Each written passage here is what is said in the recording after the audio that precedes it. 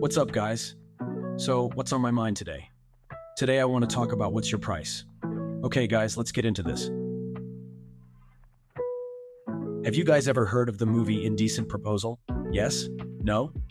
Well, here is the plot of the film. A married couple, David and Diana, face financial troubles and gamble in Las Vegas to save their dream home. John, a billionaire, offers them $1 million to spend a night with Diana. They accept the deal, but it strains their marriage and leads to unexpected consequences. With all the power in this relationship, John is simply asking David and Diana, what's their price? Now I know, awful, right? But you see, we all have a price for doing something someone else wants us to do. For David and Diana, it was $1 million. Throughout history, people have always made decisions based on this kind of negotiation. How much would they charge for doing a certain deed? Sometimes it was for money, but more often, it was for status, or what some would call fame. And they used their status or fame to achieve their ultimate goal: money. Of course, the person who pays money or offers fame has to decide what their price is for the desired action. This is how you negotiate, even with yourself, whether you believe me or not.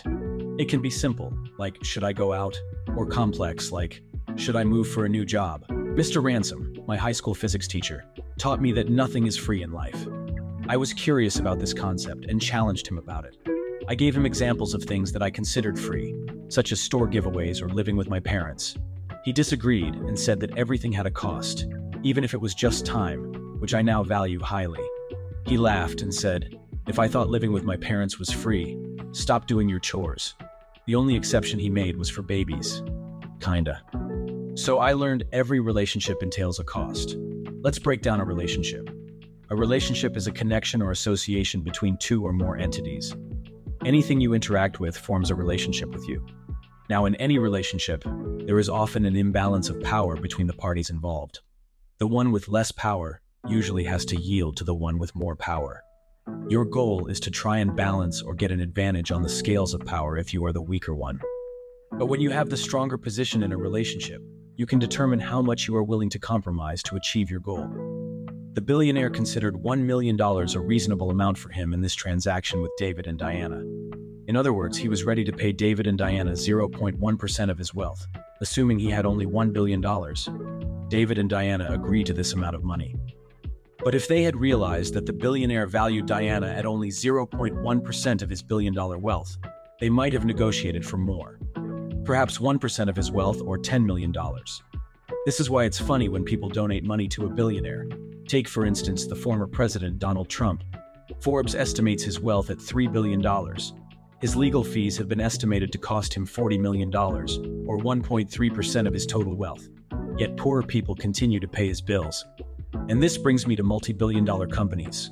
Some large corporations may portray unions negatively when employees demand better benefits or higher wages. In the capitalist system, remember, someone has to make sacrifices.